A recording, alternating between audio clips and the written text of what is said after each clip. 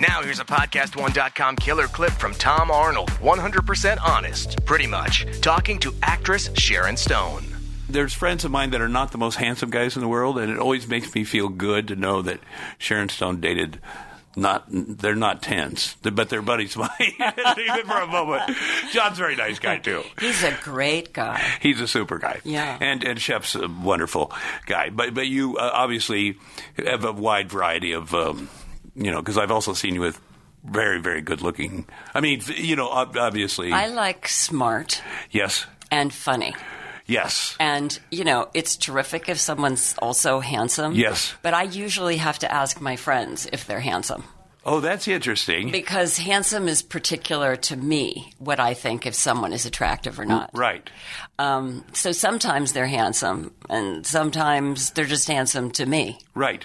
And do you feel that is there an age group? Do you like younger guys? Because you're way younger than your chronological age. Well, I don't like sleepy people. That's the interesting way to put it. Yeah. Sometimes the problem with people my own age is that they don't have a sense of a woman having her own reality, her own opinion, her own job, her own life. They expect you to just satellite around their life and go, yes, daddy-o. Right.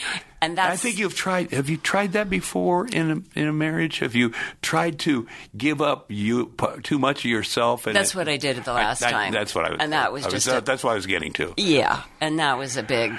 Yeah, I could feel that, but I felt like she's at least we're talking about effort. She's giving up everything, and ended up with nothing. Right. Yeah. That was a big. Yeah, that was a dumb idea. Yeah, but you can't. You did. I did the traditional thing. You did what Marilyn Monroe did for Joe DiMaggio. You gave it, and it doesn't. I don't think people respect you for that. Yeah. Ultimately. I respected you because I thought, as a guy, I made all the meals, but he didn't come home for them. Right. So really, what's the point? Right.